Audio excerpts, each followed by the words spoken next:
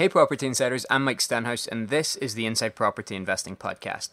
This episode is a little different to our usual format as we spend the whole episode looking in real detail at a single project. It's a real life case study that I want to deliver in as coherent a format as I'm able to let you see over the course of the next 30 minutes or so how we found, structured and executed one of our most recent projects. If you're a long-time podcast listener, you might have heard some of these details before during our irregular monthly updates where I've shared the latest challenge or success that's been on my mind at the time, and you'll certainly be familiar with the project itself, IPI Wellington as it's known on Instagram, our commercial to 8-bedroom HMO conversion that was secured on a lease option of sorts.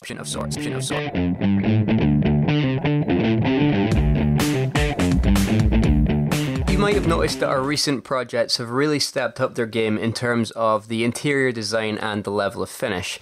Now, this is entirely down to Victoria's deeper involvement in the planning stages of each property, meaning that those all-important details and finishing touches are carefully curated rather than being an afterthought.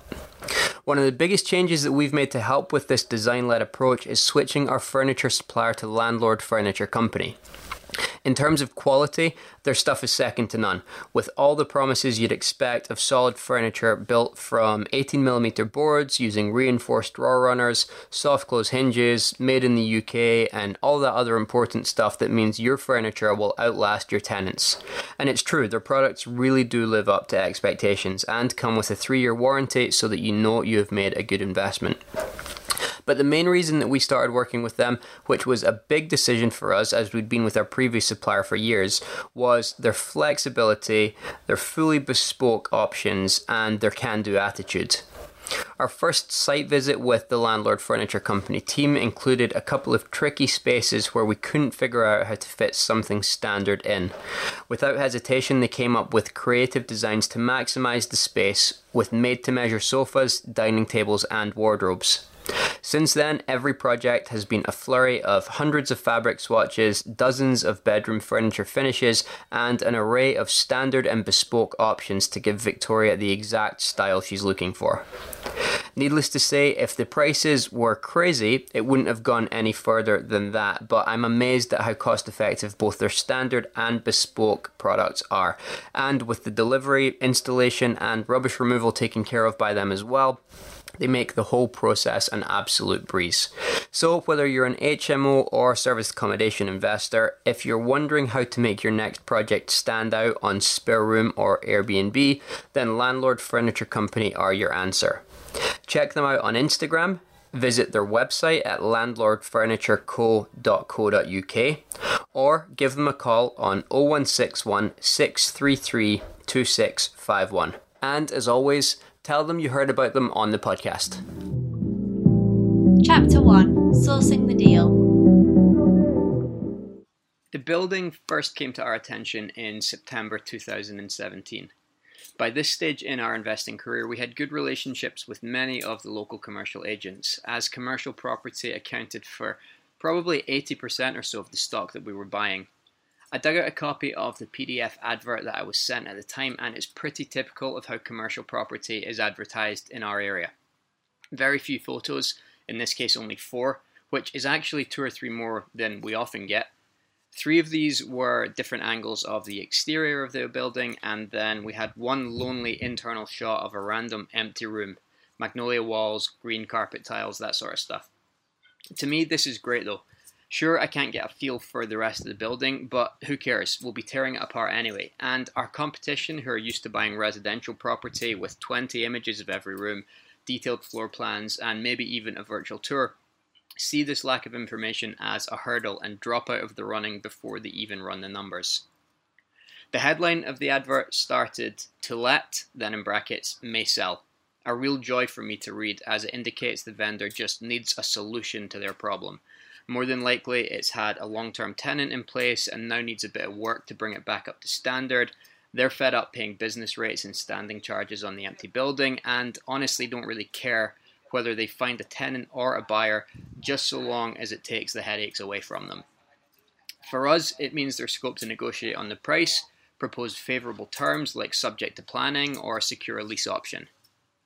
The advert went on to explain that it was actually 2 adjoining buildings for sale with secure on-site parking for 6 cars. Now, that's always going to be an exaggerated figure compared to how many cars will realistically fit, but a plus point nonetheless to have any sort of off-street parking. And then a list of room sizes.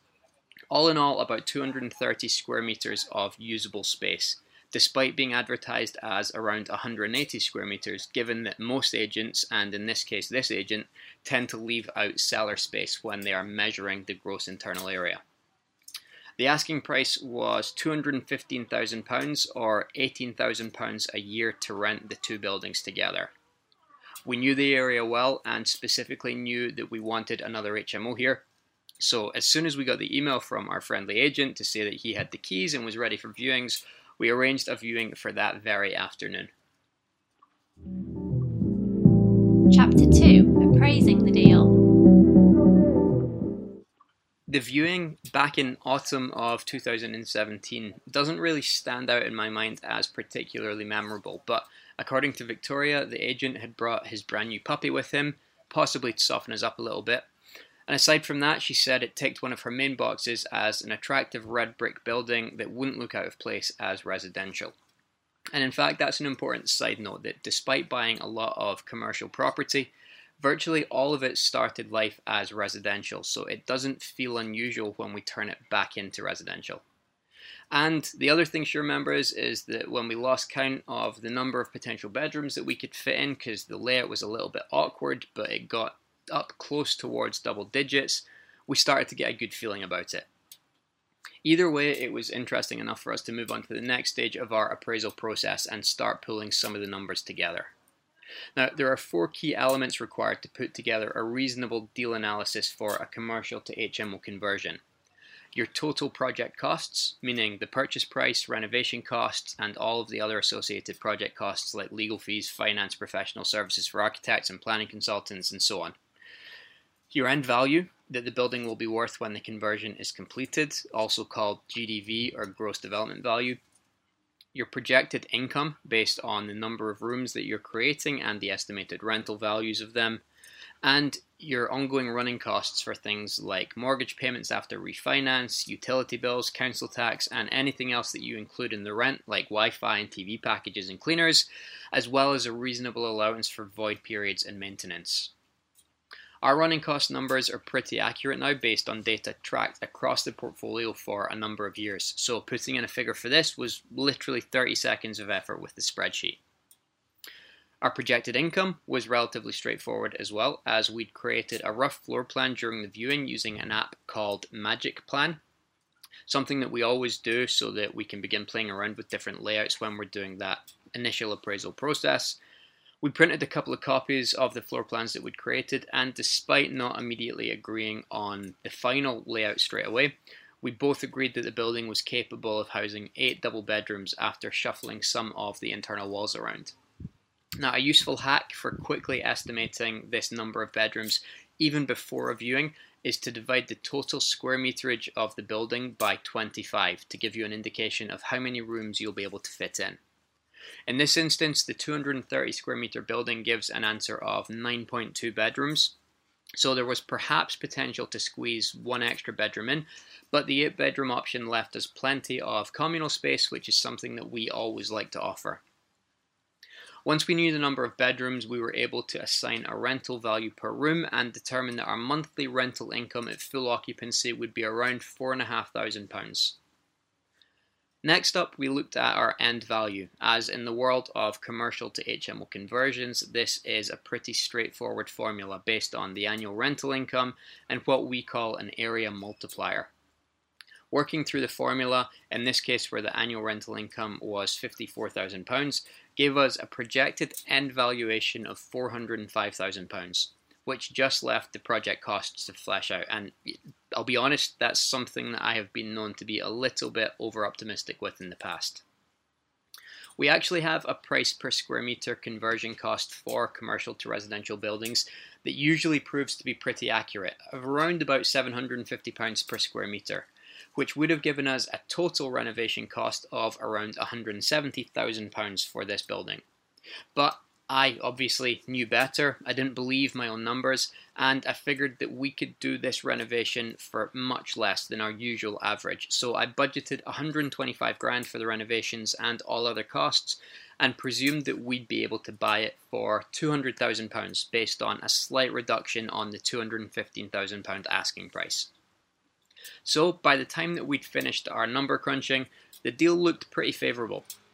A total spend of £325,000 with an end value of £405,000, meaning cash left in after refinance of around £40,000. The rental income was expected to be 54 grand per year, and after running costs, we thought we'd get around £25,000 net profit, giving us a pretty healthy 60% return on investment. With numbers like that, it was time to get serious and try and secure this deal. Chapter 3. Securing the deal. When it comes to the age-old chicken and egg question of what do you try and find first, the deal or the money, we're always trying to push both in tandem, keeping a lookout for good deals, but also building relationships with good investors. Now, I've got no issue with offering on properties without an investor lined up, as we did in this instance, because I know that we've got a handful of money partners who are interested in these types of deals. This approach allows us to move quickly with agents, making offers within hours of a viewing. But to be clear, we don't get an offer accepted and then start looking for investors. We've already had lengthy discussions with them about what they're looking for, their investment limits, location preferences, and so on. A process which can take months from an initial email inquiry coming into us to someone actually having enough faith in us to put their money on the table. So without a specific investor lined up, but confidence that we could secure one quickly, we began our discussions with the agents. In this case, it took me a week to get back to him, and the first email read like this. Hi Andy, I tried calling, but I believe you're out of the office this afternoon. I would have come back to you sooner, but dropped my phone off the boat at the weekend, so been trying to sort that out. Just as an aside on that, it seems to have been a bit of a recurring theme for me dropping my phone into water, so now that we actually live on the boat, I don't hold out much hope for my current phone. Anyway, the email continues. We like the building you showed us last week. The layout is a little bit awkward, but we can make it work, we think. I don't want to mess you around though, so we had a look at the figures and it'd need to be £200,000 for it to make sense to us. Do you think the vendor would come down to that level? He came back to me that evening. His client needed some time to think about it, but was considering it and would let me know ASAP. 1 week passed, then two, and finally he came back to say that he'd sell it for £204,000. Now, by this time, we did have an investor lined up after sending the high-level details to 6 people who we knew had the cash and were keen to work with us. I think actually most of that group of 6 came back to us showing interest, but one investor in particular had put in some real time and effort to get to know us, and we were as keen to work with him as he was to work with us. We went back to the agent and said we'd paid the £204,000 that he wanted, subject to planning, and after a little negotiation, offered to increase our price by £6,000 if he agreed, which basically covered 4 months of his potential rent to take the pain off of the business rates and the utility bills and all the other costs that he would be paying out whilst we were waiting for planning to be approved. Now, this option seemed to pique his interest, and despite it taking the best part of 3 months to finalise the terms of the agreement, by mid-December, we had agreed to a 12-month lease on the building at £1,200 per month, with an option to buy it at any point during that lease for £204,000. The terms with our joint venture partner were fairly typical. We created a new limited company and took 50 shares each. The investor would fund the purchase and the renovation costs of the project, and at the end we would refinance, extract as much cash as possible, and any profit would be split 50-50 on a monthly basis. It took another couple of months to finalise the terms of the lease with the vendor, which ultimately wasn't actually signed until June 2018. Now, it blows me away when I look back at this timeline, but I imagine it's probably not all that uncommon. 9 months from viewing to actually taking control of the property, in this case via signing the lease, which seems to have come down to the vendor taking weeks to respond to every query that we sent to them. The upside to this was that we'd been able to get access to the building in the meantime and had submitted our planning application at the end of April. By the time we signed the lease in June, we were only about 2 weeks off receiving the decision notice from the council to confirm that planning had been approved. Instead of going back to the vendor at this stage to pull out of the lease and push forward with a simple purchase, we realised that the monthly lease amount was significantly less than the cost of bridging finance, and that was before we added in all of the additional fees for valuation, solicitors and so on that we would have incurred with a bridging loan. So we started on the work with the vendor providing us with cheap finance in effect, hoping that he'd never stop by for a visit and see the state that we'd got his building into. Chapter 4. The renovation process. I mentioned that we decided to use the lease as cheap finance, which is true, but we didn't reach that decision straight away. It was more of a gradual realization after months of frustration with the finance company that we were trying to secure the bridging loan with. The original plan was to get a bridge to term loan from one of the big commercial banks, and like the negotiations with the vendor, this process just seemed to drag on and on. The valuation report was the first kick in the teeth, with a current valuation of £204,000, exactly what we'd agreed to buy it for, so nothing wrong there, but a projected end value of only £305,000, way below what I thought we would be able to get, and importantly, way below what I had told our investor that we'd be able to get. Thankfully though, he trusted our experience and agreed that we would likely get a better valuation once the work was actually complete and we could show the standard of the property that we had created and prove the rents as well. But it wasn't the best start for us. From there on, it was weeks and ultimately months of the lenders saying that they needed just one more bank statement, one more query answering, one more piece of our lives signed away.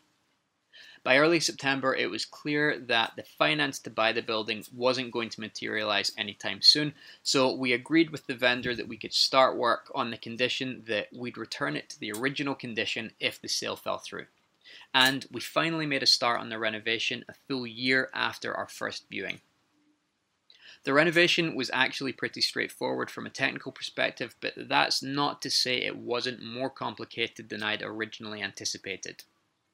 I think just the volume of work required to knock two buildings into one was lost on me initially, and in addition to that, despite a lot of the building seeming to be in reasonable condition at the first viewing, thinking that we could salvage the radiators and some of the electrics, thinking we wouldn't need to reskim the entire building, on closer inspection and by the time we'd stripped out everything that we needed to, the reality was that pretty much everything needed to be replaced and redone. Long story short then, our total renovation costs spiraled. Remember earlier I said that based on our usual £750 per square metre average for converting commercial buildings into residential, the budget for this project would have been about £170,000, but I thought better and we could do it for only £120,000. Well, hindsight is a truly wonderful thing, as I can now look back and tell you that our total renovation budget was exactly £174,425. It just goes to show that I shouldn't second guess my numbers, and me being an optimist is not always the best idea. On top of that, we had some hefty costs for business rates that we should be able to claim back, but which are still outstanding. We've got legal fees and finance application costs, which also racked up by the time we'd sorted out the details of the lease and the purchase, despite half of them being for that finance application that never came to anything, and £5,000 for planning application and consultancy fees. But that, in my opinion, was always money well spent, having been through a hellish application in the past where we tried to save money and ended up costing ourselves about 12 months on the project timeline. So all in all, our total spend on the project was around £400,000, a fairly significant 75 grand or 23% more than we originally projected. But that's only half of the story. Chapter 5. The end result. A lot of people will look at our renovation budgets and total costs as vast sums of money that can't possibly make sense for an HMO investment.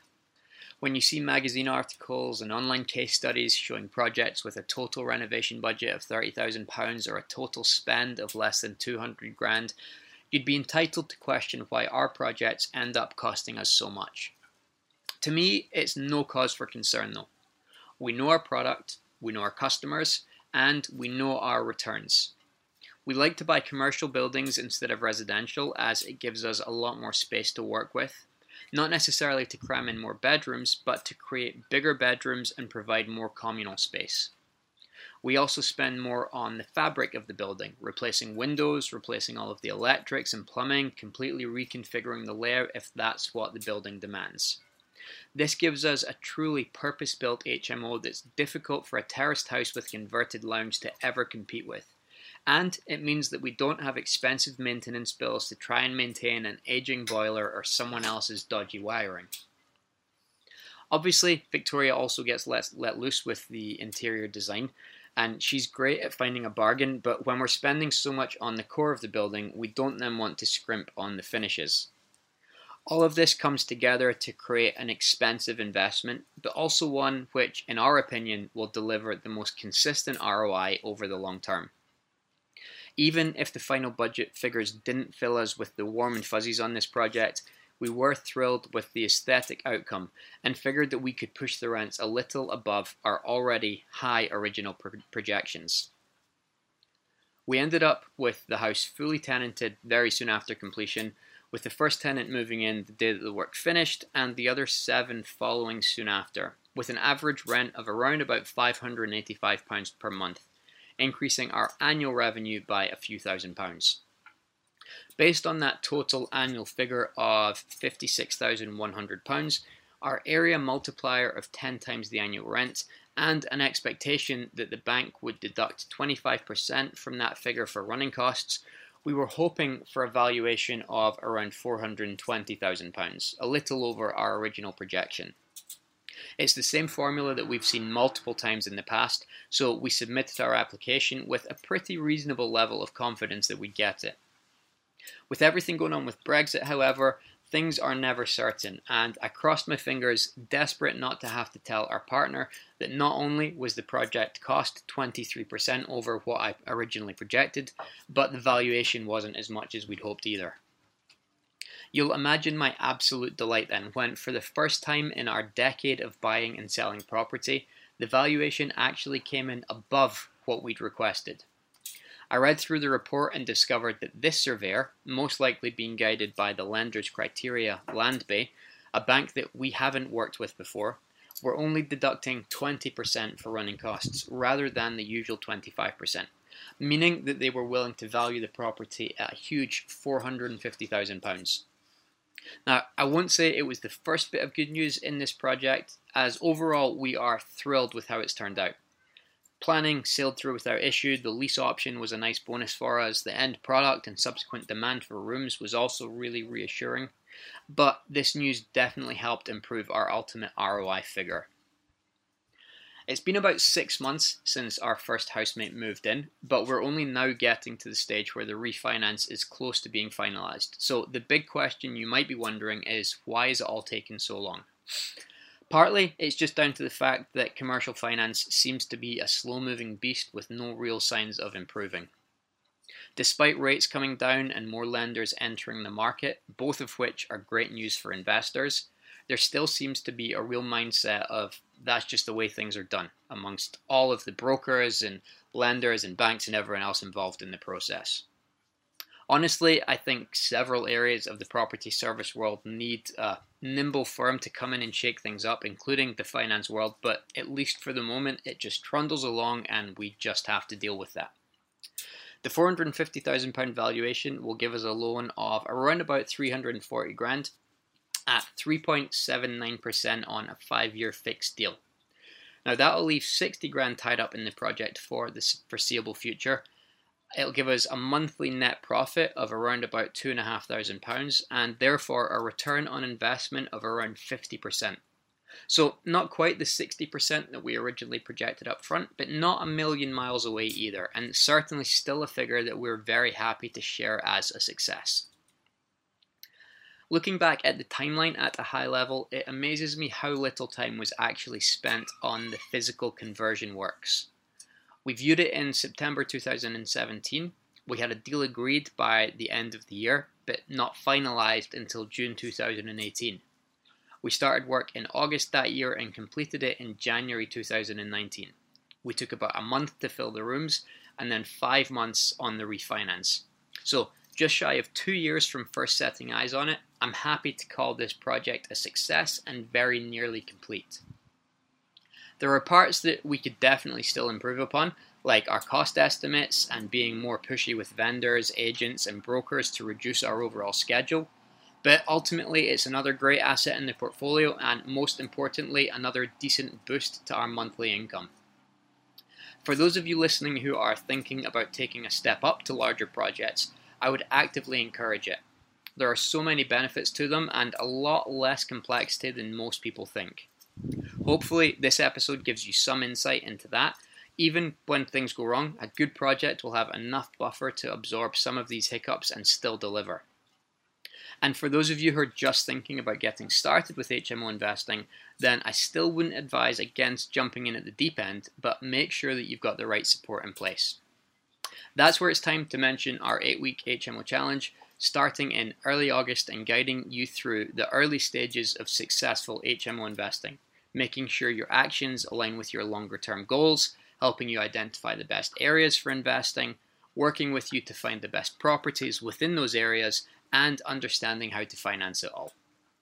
It's an intensive 8-week challenge with live coaching calls, regular assignments and ongoing support, as well as lifetime access to our online HMO course and a year's membership to our new IPI community as well, all for only £600. To find out more about the challenge or grab one of the final remaining spaces, go to insidepropertyinvesting.com/8 weeks or click on the link in the episode description. I really hope you found this episode valuable in some way, and as always, I'd love to hear your comments and feedback in our various outlets. So head over to Instagram or Facebook or into the IPI community if you're already a member, and let us know what you thought. Thanks for listening, and we'll speak to you soon.